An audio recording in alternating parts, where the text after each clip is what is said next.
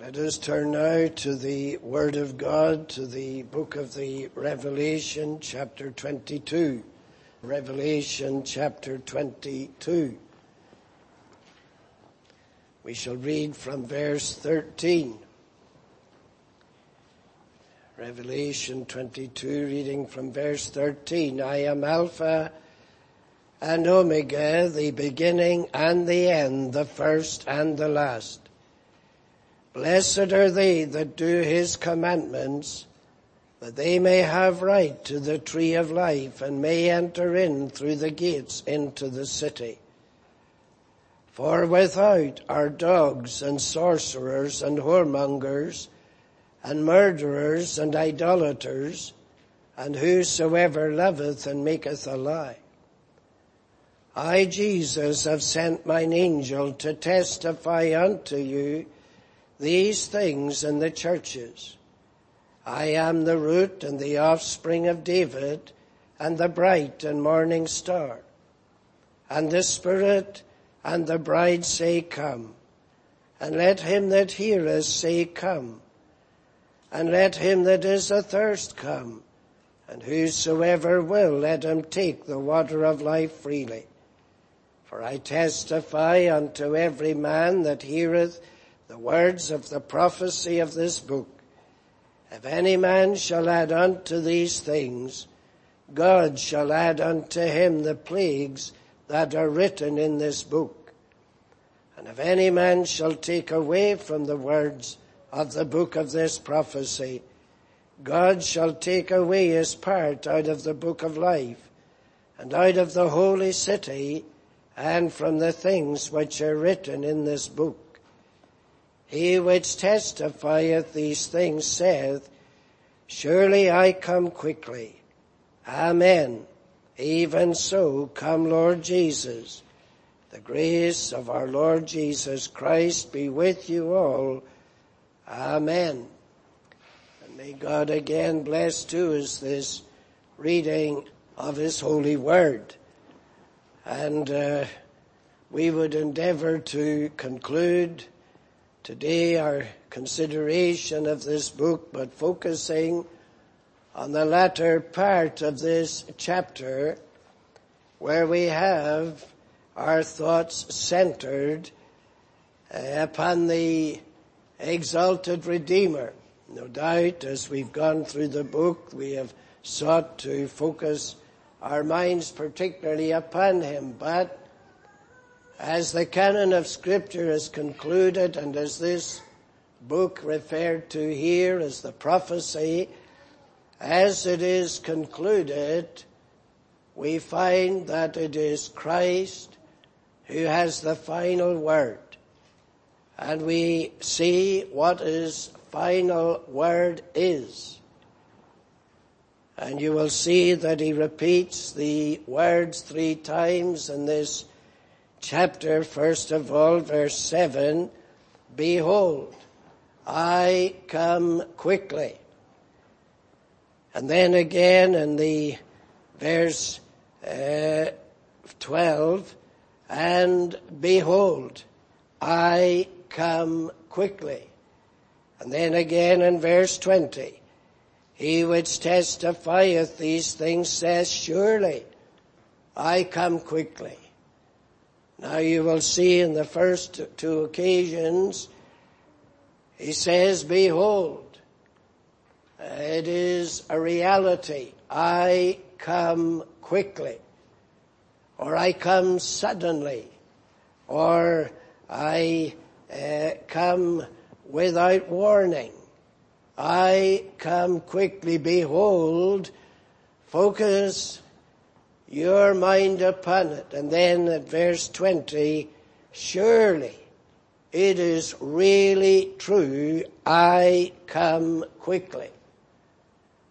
Now, those words, depending on the school of thought that many adopt, they have a tendency to ignore them, because the words just don't seem to fit in with their interpretation of Scripture. These are the last words of the Son of God, who is in the throne of glory. The last words to the church, to the churches, the assemblies of God's people and the worshippers of God. Surely, whatever else you know or are ignorant of, whatever else you understand or feel to understand this. Surely, truly, I come quickly. Now we cannot possibly then ignore these words. They have their own significance. This word comes from him of whom it was said, never man speak like this man. And even those who were his enemies during his earthly ministry had to acknowledge, Master, thou speakest truth. He is the truth. I am the way, the truth, and the life. And here he says, surely I come quickly. And whatever school of interpretation we adopt, if these words don't fit readily into it, there's something wrong with it. Whatever way we try to interpret this book, if we can't give heed to these words, and if we can't respond in the way that the bride and the Spirit respond to this statement, we have a real problem. Now you will see who is speaking here. Verse 13, I am Alpha and Omega, the beginning and the end, the first and the last. Now this is, of course, typical of John, who's the author of this particular book, or at least the scribe. John is the one who focuses on the statements of the Savior again and again, manifesting and testifying to his deity. I am the good shepherd. I am the door. I am the light of the world. And so on. Here is the final I am in the whole of Scripture. The statement, the claim of the Savior, I am. And of course, when we consider such a statement, we go right back to God revealing himself to Moses in the backside of the desert. And when God revealed himself, and then when he told Moses that he was to go down into Egypt to bring the Hebrews out of bondage, God declared himself to Moses, describing himself, making himself known. And who does God claim to be? I am that I am. That is God's own claim. And when the Savior comes into the world and he makes claims that he is the eternal Son of the Father, that he is one with God, of course he was accused of blasphemy. Nevertheless, he did state, I am. And here at the very conclusion, as it were, of the Scriptures, he is saying, I am. And I am Alpha and Omega. That's always intriguing to me. Why would the Savior make this statement? I am Alpha and Omega. He doesn't say, I am Aleph and Tau. Now you would think he was born a Jew, he was raised a Jew, he was educated as a Jew, He was a Jew. He was of the seed of Abraham. And it would perhaps, on the surface, be more natural for him to say, well, I am the Aleph and the Tau. But he always says, I am Alpha and Omega, using the language of the Gentiles, not the language of the Hebrews, but the language of the Gentiles. And that is, of course, most encouraging then to the Gentiles, that they have a Savior who has absolutely everything to them that they need. He's the Alpha and He's the Omega. But He also states, I am the beginning and the end. There is nothing before me and there is nothing beyond me. I am the beginning and I am the end. Everything is in me, beginning and end, as Paul writes to the Colossians, in Him dwelleth all the fullness of the Godhead bodily. Everything is there. So that if we have Christ, we have absolutely everything that we need. And He is also the first and the last, this triple claim of the great I am. And as He declares Himself to be so, then He tells us why He has sent His angel to testify the things that are written in this book.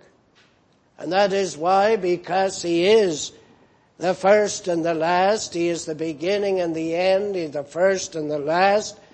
He says, if any man take away from the words, or rather verse 18, if any man shall add unto these things, God shall add unto him the plagues that are written in this book.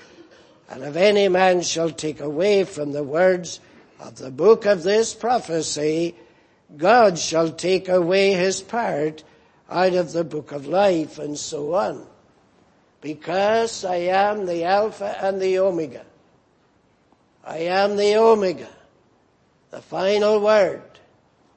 I am the end. I conclude everything.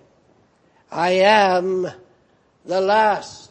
There is nothing beyond me. I am the conclusion of all things. And when Paul writes to the Corinthians, in chapter 15, he speaks of the first Adam, and then he speaks of Christ, the Lord from glory.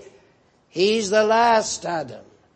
He is the first and the last here in this concluding chapter of Revelation. Now he tells us why he has sent his angel to disclose the things, to lead John to them, to open at times and explain to him what is happening.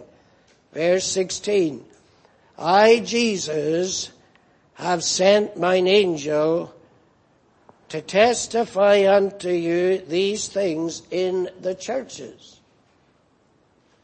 Now, note carefully to whom this book is particularly written. The content of this book is for the churches. It's not just a general word of prophecy that inquisitive minds can spend their time seeking to understand. This word in Revelation is sent to the churches for the edification of God's people, for the encouragement and the sanctification of the people of God. I have sent mine angel. Now, you'll see how important it is when we go back And we read verse 6 of this chapter. He said unto me, these sayings are faithful and true, and the Lord God of the holy prophets sent his angel to show unto his servants the things which must shortly be done. So you can see there is a twofold sending here. This message is so important to the churches that God says, as the Lord God of the holy prophets, not only is he the God who called the prophets and sent the prophets, and whom the prophets worshipped and spake of, but because of the manner in which the angel here speaks, the Lord God of the holy prophets, he's the God of inspiration. He inspired the prophets. The Lord God of the holy prophets hath sent his angel to show unto his servants the things which must shortly be done. And then here, I have sent mine angel. Jesus is now speaking, so you have the importance of this message emphasized, coming from the throne of God and the Lamb, from God the Father and God the Eternal Son. Now, you will see that the closing message from the Alpha and the Omega, the closing message to the churches that has been sent from the throne is, behold, I come quickly. That's my final message. Behold, I come quickly. Now, we might think, well, what does that mean? If we look in the context, we will see that there is the record of a response to this very statement. We read in verse 17, and the Spirit and the bride say, come. And let him that heareth say, come. And let him that is athirst come. And whosoever will, let him take of the water of life freely. And many a gospel sermon has been preached based on these words, sometimes taken out of context, nevertheless offering the water of life in Christ to sinners. But we have to see in the context that these words in verse 17 are the church's, the bride's response to Christ's own statement, behold, I come quickly. The Spirit and the bride say, come. The Spirit and the bride respond. Now, what are we talking about? We've been looking at the bride, the New Jerusalem, the city of great value and size and glory and beauty. Here is the church and the Spirit and the bride say, come. He says, behold, I come quickly. And the Spirit and the bride respond, come. They are glad that he says this. And they are responding with delight and joy. Come. They are not saying wait. They are not saying hold back. They are saying come. Now, we may well ask then, what is it that we are to understand from these words, the Spirit and the bride say come? Well, look at what has been previously stated. Verse 10. He saith unto me, seal not the sayings of the prophecy of this book, for the time is at hand. He that is unjust, let him be unjust still. And he which is filthy, let him be filthy still. And he that is righteous, let him be righteous still. And he that is holy, let him be holy still. And behold, I come quickly. Now what does that statement mean? He that is unjust, let him remain unjust, unchanged, unconverted, unregenerated. He which is filthy, let him remain filthy. Let him continue in his filth. He that is righteous, let him be righteous still. He that is holy, let him be holy still. In other words, the time has come when men are going to be found, when God and they meet, they are going to be found in an unchangeable condition. Their condition as they are found will remain as it is. If they are found filthy, they'll remain filthy. If they are found holy, they will remain holy. Why is this? Because the Spirit and the bride are able to say, come. Behold, I come quickly, verse 12, and my reward is with me to give every man according as his work shall be. I come as judge. I come to reward according to the state and the condition of men. I will come and I will judge men as they are. The day for change is gone. The day for any alteration in their spiritual condition is past. And now the Spirit and the bride are saying, come. Now, we might ask, why does the Spirit say this? Why does the bride of Christ say this? Well, look at verse 14 again.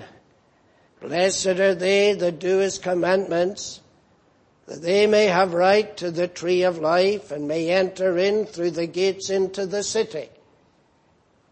For without, that is, outside of the gates, are dogs and sorcerers and whoremongers and murderers and idolaters and whosoever loveth and maketh a lie.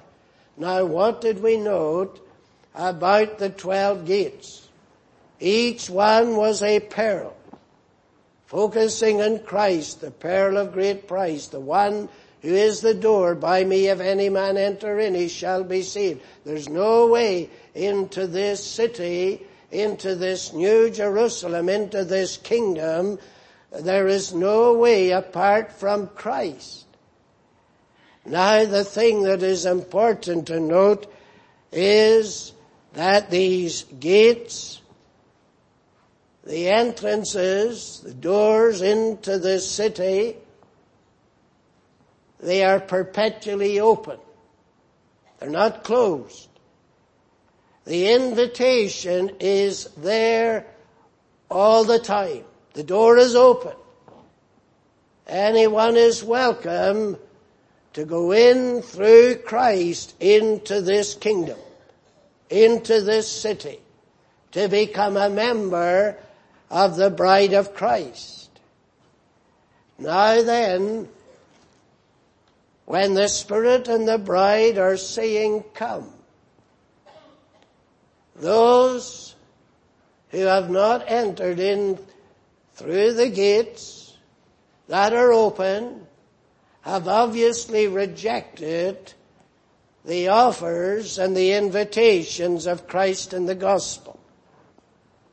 The doors are open, but they refuse to go in. They reject Christ. They reject the glorious invitations of the gospel. They refuse the gospel. They refuse to respond. And so, without, are dogs and sorcerers and whoremongers and murderers and idolaters, because they willingly refuse to enter into the city. And this is how they shall be. He that is unjust, well, he's outside. Let him stay outside. He that is filthy, he's outside. Let him stay outside. He that is holy is within. Let him remain within. The day of opportunity is past. No change is now going to take place. Who's saying this? The Alpha and the Omega, the first and the last. Now, the Spirit and the bride are both in perfect harmony and agreement, saying in response to his statement, "Behold, I come quickly." Does the Spirit say, wait, be patient? There are some who are still outside the gates. There are still some in a filthy condition in their sins. There are still those who need to be converted. Wait, be patient, hold on. No, the Spirit and the bride say, come.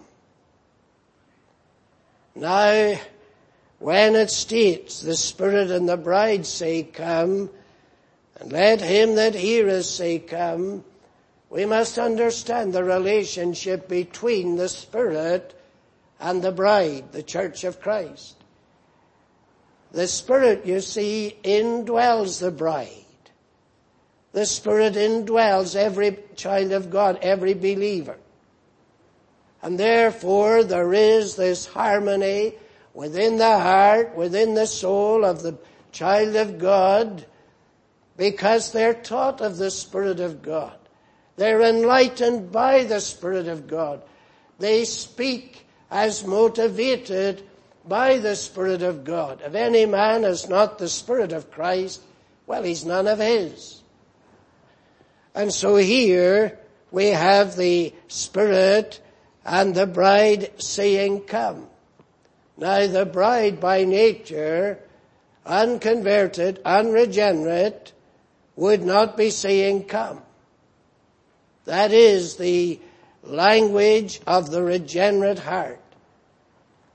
But the Spirit, you see, supports the bride whenever the Savior was to ascend on high. He promised his disciples that he would send another comforter, another paraclete, one to stand alongside. And he will guide you into all the truth. And here is the comforter of the church, with the church, both in agreement saying, come. Because, you see, the church, or the bride of Christ, is upheld, is supported, is strengthened by the Spirit into a mind of harmony and agreement with God himself. And whenever Christ is saying, lo, I come, or behold, I come, truly I come, what is the response of the Spirit-taught child of God, or the church? Thy will be done in earth as it is in heaven. Come, thy will be done. But also it is the Spirit, and this is how very, very solemn we ought to consider, and those who are not of a mind that they're in a state of grace ought to take seriously what is written here. The Spirit and the bride say, come. Why is the Spirit saying, come? Because away back in Genesis, in the days of Noah, God said, my Spirit shall not always strive with man. And here is the day that has come when he that is unjust, let him be unjust still. He will not experience any strivings of the Spirit of God. He that is filthy will remain in his filth, condemned forever, because the Spirit is saying, come. My work is done. My striving is at an end. My work of illuminating, my work of quickening, my work in the hearts and the souls of sinners has been completed. I have drawn the last of Adam's fallen race that are to be converted, that are to be born again of the Spirit from above. The last has been born. My work is done. He then that is filthy is going to remain filthy. And without the gates, because they despised and they rejected the offers and the invitations of the gospel, they will now remain outside. And the Spirit who has wrought in all the people of God generation by generation, he's now saying, come. My work is done.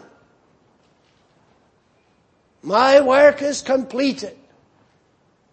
I have been sent from the Father by the Son. I have been sent to enlighten man in the knowledge of the things of God. I have done it. I have been sent to quicken dead men and women, dead in trespasses and in sins. I have done it. I have wrought in heart after heart after heart. But now the Spirit is saying, come. But then the bride is saying, come as well. The Spirit and the bride are saying, come. Because you see, the church has made herself ready. That's what we are told in the previous chapter 21. The bride has made herself ready, and the church appears in her glory, the glory of grace, redeeming grace, glorified grace now. And the church has experienced not only the quickening, regenerating power of the Spirit of God, but also the sanctifying work of the Spirit of God. The church is now made holy. When we go back to the epistle that Paul writes to the Ephesians, there we're told how the church is to be presented by Christ to himself as the spotless bride. She's adorned and ready and presentable. Verse 26 of chapter 5 of Ephesians, Christ speaking of the church, cleansing it that he might sanctify and cleanse it with the washing of water by the word. And the Spirit of God has been working, opening up the word, giving light upon the word, applying the word, that it would produce holy men and holy women, a sanctified church, that he might present it to himself a glorious church, not having spot or wrinkle or any such thing, but that it should be holy and without blemish. And the Spirit is saying, come, for the church is now ready. She is sanctified. I have been applying the word. Wherever it has been faithfully preached, I've been applying it. I've been opening hearts to receive it. And I have drawn men and women out of every kindred and tongue and people and tribe and nation. I've drawn them to come in through the gates into the city. My work is done. So the Spirit says, come. But the church, the bride, is also saying, come. And that is because the bride is complete. She's saying, come. She's ready. She's not thinking, I'm not ready. I'm not properly adorned. I'm not in a fit state to appear to be received by my heavenly bridegroom. I am ready. I am waiting. I welcome. Therefore the Spirit and the bride say, come. And of course, very naturally, the bride is saying, come, because she's in love with her heavenly bridegroom. Her love, by the working of the Spirit of God, has become so great that she wants nothing else. She's not looking for influence in the world. She's not looking for strength anymore to contend for the faith, as she's seen doing throughout the chapters of this book. The only desire now in her heart is for himself. This is the evidence of spiritual life in the soul. The church is saying, come, because, like the psalmist, in her heart is the burning desire for him. She's saying, whom have I in the heavens high but thee, O Lord, alone? And in the earth whom I desire, besides thee there is none. Come then, for my heart is full. Come, blessed heavenly bridegroom, for my heart is going out for thee beyond anything else. The witness that she has maintained certainly is to her credit. But the work of the Spirit is ended, and the bride is sanctified. And now the Spirit and the bride are saying, come. Now you can see how solemn the matter is when the Spirit and the bride are saying, come. Woe be to them that are found without Christ, that are found rejecting Christ, for the die will have been cast forever. The doors that have been opened to welcome will welcome no more. There will be no more striving of the Spirit of God with men to make them willing in the day of divine power. They will be left, and they will be left forever. The Spirit and the bride are united, saying, come. Now, then, you can see that as the book comes to a conclusion, that the final personage that our eyes are to be focused upon are Christ himself in all his glory. And what does he say? Verse 18, I testify unto every man that heareth the words of this prophecy. I testify unto every man that heareth the words of the prophecy of this book. Now there's one thing absolutely certain, why there may be multitudes throughout this world, throughout this earth, and they've never heard the words of this prophecy. They've never heard anything of the Alpha or the Omega. They've never heard of the 7 churches in Asia. But everyone here has. I testify unto every man that heareth the words of this prophecy.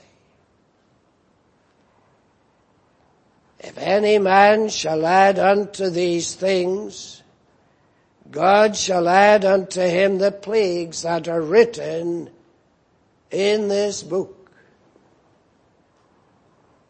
Those who hear the content of this book are held accountable to God as to how they respond to it. And in that accountability, they are accountable to God for their attitude to Christ himself. I testify unto every man that heareth. What is he saying? I am the Alpha and the Omega. I have sent my angel to testify of these things. And I have sent my angel to testify that the day is coming when man will be left forever, eternally, in the state in which they're found. When I come, the day of judgment will have come. Man will then be for all eternity as they are found when I come. Now can't you imagine men unready? Men that are not prepared, men and women, boys and girls, if they were to know he is coming, and he's coming quickly, and he may come suddenly, but I'm not ready for his coming. I don't want him to come because I'm in no state to meet him. I'm not in a state of readiness. I do not want him to come. I testify to you who have heard what is written here, that I am coming quickly. And woe be to you if when I come you are not ready. This, of course, is in perfect harmony with all the teaching and the warnings of the Savior himself. All men may say, well, if we look at history, and if we look at prophecy, and if we look at the prophecies in this book, are we not waiting, perhaps, for 1,000 years of blessing and benefit, different and more glorious than what we're presently experiencing, and so on? When Peter writes his second epistle, in the second epistle of Peter, we have him there reminding us of how God thinks in contrast to how man thinks, and how God calculates in contrast to how men calculate the passing of time. 2 Peter chapter 3, and you see how Peter reminds those to whom he writes that he's not telling them anything new. He's not introducing them to some new theories or new doctrines. This second epistle, beloved, I write unto you in both, that is, the first and the second, which I stir up your pure minds by way of remembrance. I'm stirring you up to recall, to remember what you might easily forget, that ye may be mindful of the words which were spoken before by the holy prophets. What's Peter saying? I want to remind you of what the holy prophets wrote, because I don't write anything different and I don't write anything contrary. Whatever I write is certainly not in conflict with what the prophets wrote. That's what Peter's saying. And the commandment of us, the apostles of the Lord and Savior, knowing this first, that there shall come in the last days scoffers, walking after their own lusts. What will they scoff about? What will they scoff at? What will they mock? They will scoff and they will say, where is the promise of his coming? Because if they go through the Old Testament from Genesis to Malachi, they will there have prophecy after prophecy that the Lord is coming. He will come with his holy angels. He will come with his reward. He will come in judgment. You cannot possibly read through the Old Testament and not see the many, many prophecies that the Lord will come, not as a babe, not to be born, but he will come as a judge. He will come in glory. He will come to receive his saints. And Peter is saying, I just want to remind you of what the prophets were teaching. And then they are mocking by saying, since the fathers fell asleep, all things continue as they were from the beginning of the creation. Isn't that exactly what men say right now? They don't want to hear that the Lord is going to come again, and he's going to judge the earth, and he's going to embrace his church. He is going to appear in his glory as the Redeemer of his people and receive them to himself. That's what they're mocking at in the very day we live in. But they are willingly ignorant of the Word of God. And they are ignorant of the fact that by the Word of God the heavens were of old and the earth standing out of the water and in the water. They are willingly ignorant. They don't want the truth. They refuse the evidence. They just will not listen to God. And therefore they mock and they belittle and they ridicule those who believe the Word of God and believe the prophets and believe the day is coming when Christ will return to this world.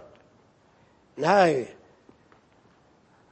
they're not only ignorant, willingly ignorant of the Word of God, but, verse 8, beloved, be not ignorant of this one thing. Whatever you do, do not make a mistake over this. Be not ignorant. You may be ignorant about many, many things, And you may have to acknowledge you don't understand this and you don't understand that. But here's something you mustn't be ignorant over. Be not ignorant of this one thing. That one day is with the Lord as 1,000 years, and 1,000 years as one day.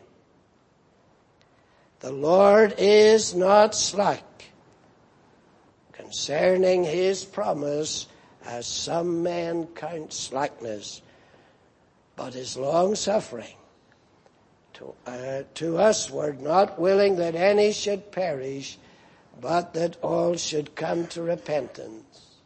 But the day of the Lord will come as a thief in the night. Men will be saying, right until Christ comes, everything's continuing as it was.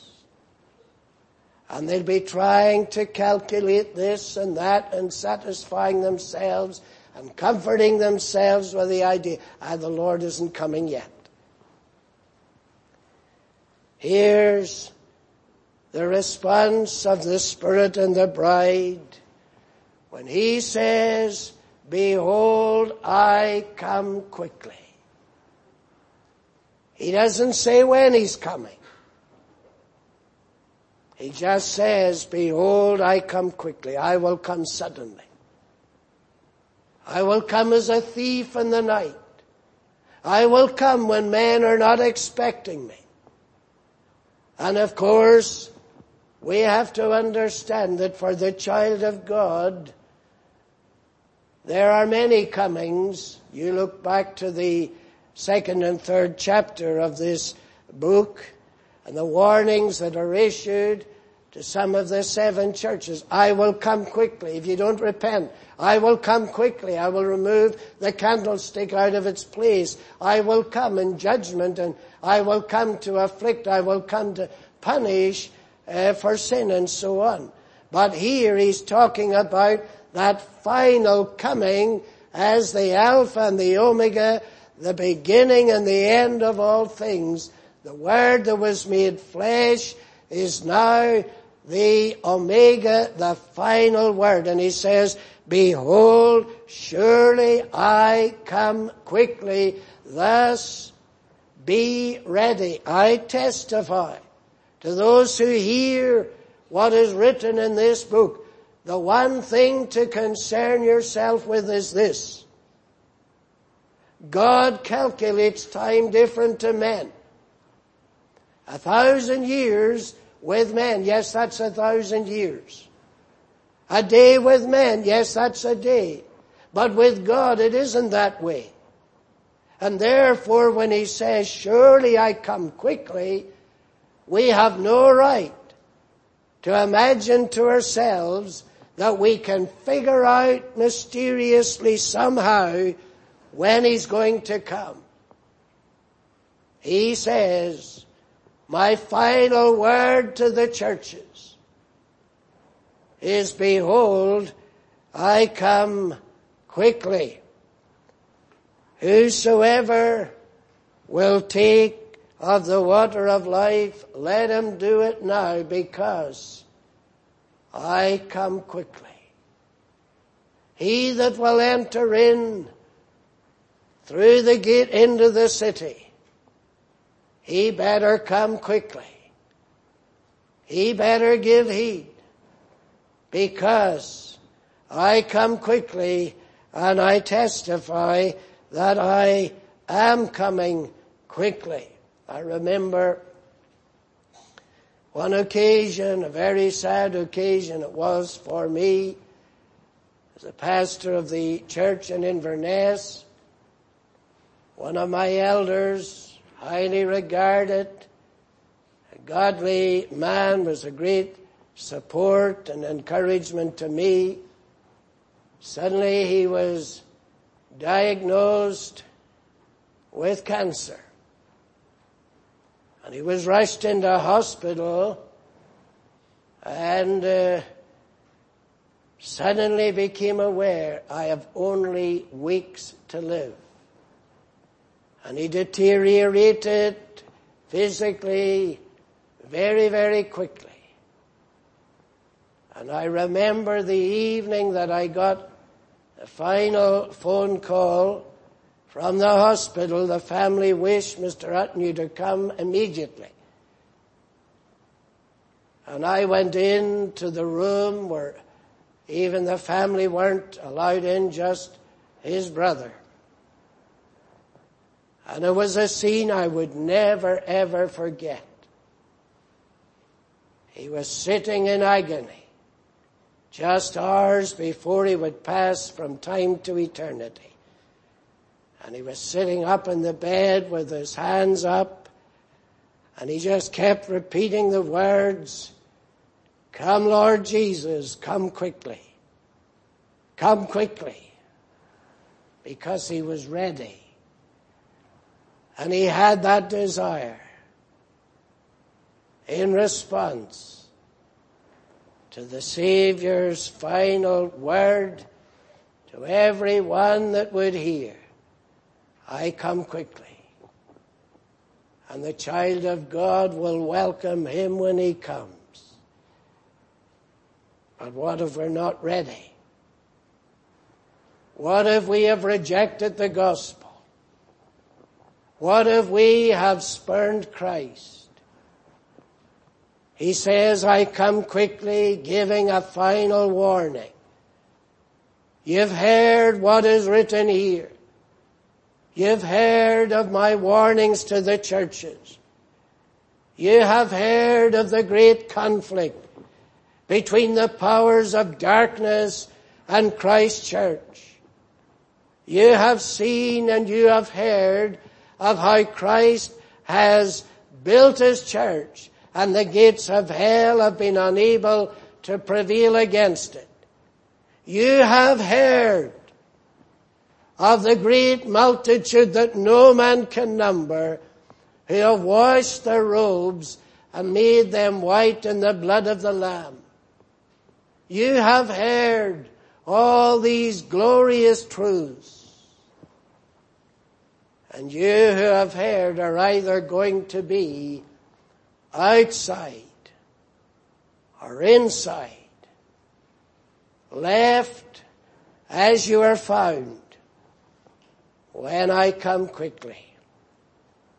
Notice finally the reasons why the various things are recorded that are. It gives to us, this book, God's view of our world. That's important. What have we been looking at? We've been looking at things as seen from the throne.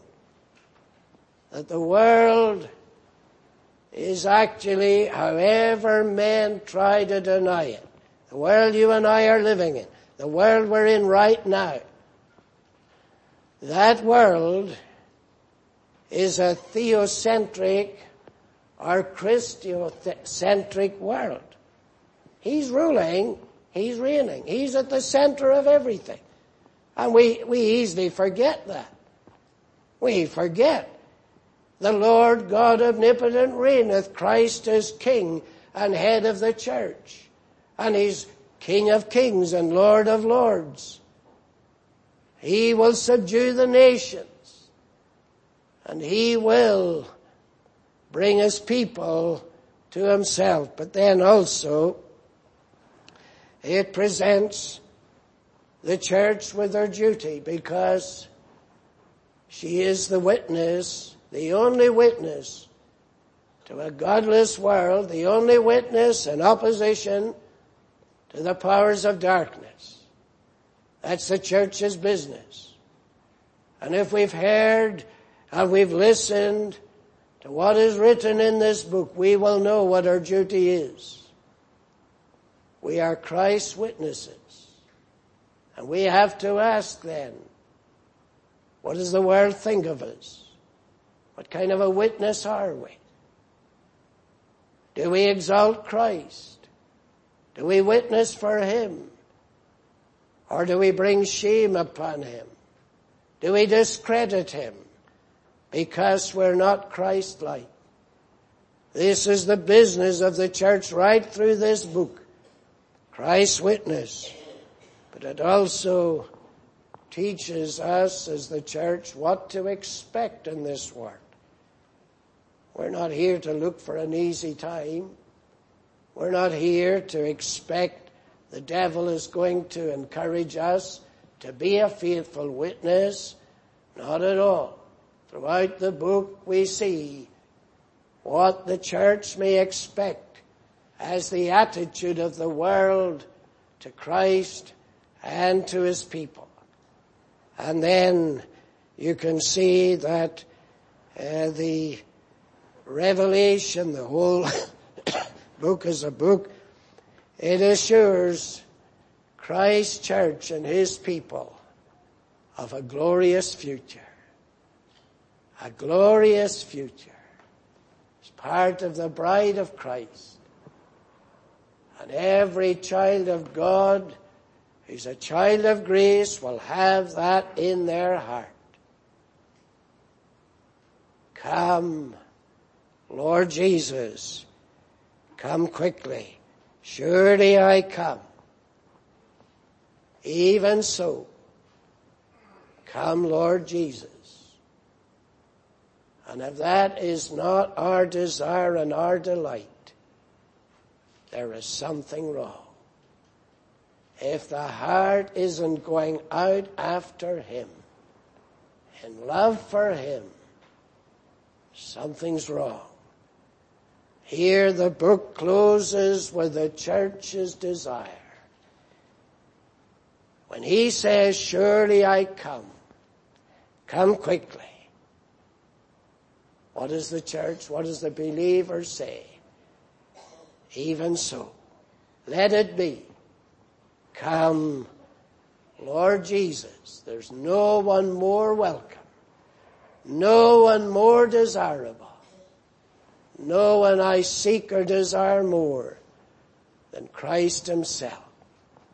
And as we close this book and our meditation upon it, we should ask ourselves this. What does the Christ of Revelation mean to us? What does he really mean to us? What think ye of Christ? May he bless his word. Let us pray. Most holy and eternal God, we thank thee for thy word of truth. We rejoice in its teaching, in all its exhortations, its encouragements. We thank thee for its solemn warnings. May we have our ears opened to listen to the solemn words of the Christ of God. Behold, I come quickly. Oh, may we, everyone, young and old, have that response. Come, Lord Jesus. Oh, may our hearts be opening to him, to welcome him at any time, under any circumstances. Bless thy word, pardon us, receive us. For the Redeemer's sake, amen.